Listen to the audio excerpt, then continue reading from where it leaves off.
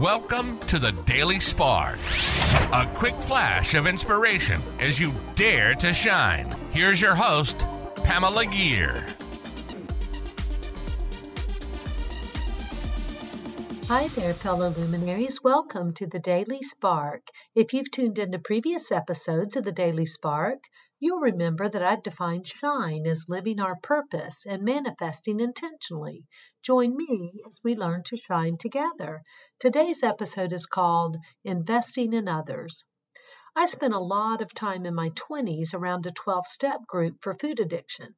One of the many things I learned there was how important it is to share my experience, strength, and hope with others.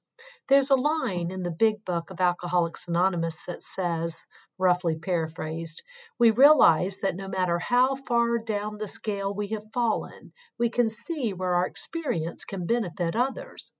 I do believe that even my darkest, saddest, most challenging experiences can be used to help others, as can my happiest, most hopeful, and truly present moments. As I looked at another Transformation Tuesday today, I found myself thinking about transformation in all my experiences. I also came across a quote by Michael W. Smith that stated, "Transformation in the world happens when people are healed and start investing in other people." I try to do my part to share the light through my work in a support group, through daring to be vulnerable and sharing my experiences with others, and through this medium of podcasting. What about you? Is there some healing you've experienced that allows you to help other people? Are there some ways that you can serve others in this capacity?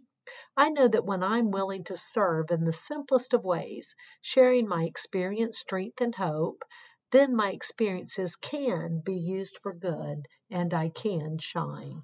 That concludes another episode of Dare to Shine Podcast Daily Spark, a quick flash of energy to inspire you to shine. Please go on over to iTunes or wherever you listen to the Dare to Shine podcast and subscribe and leave a rating. That helps other luminaries like you find this show and begin to shine.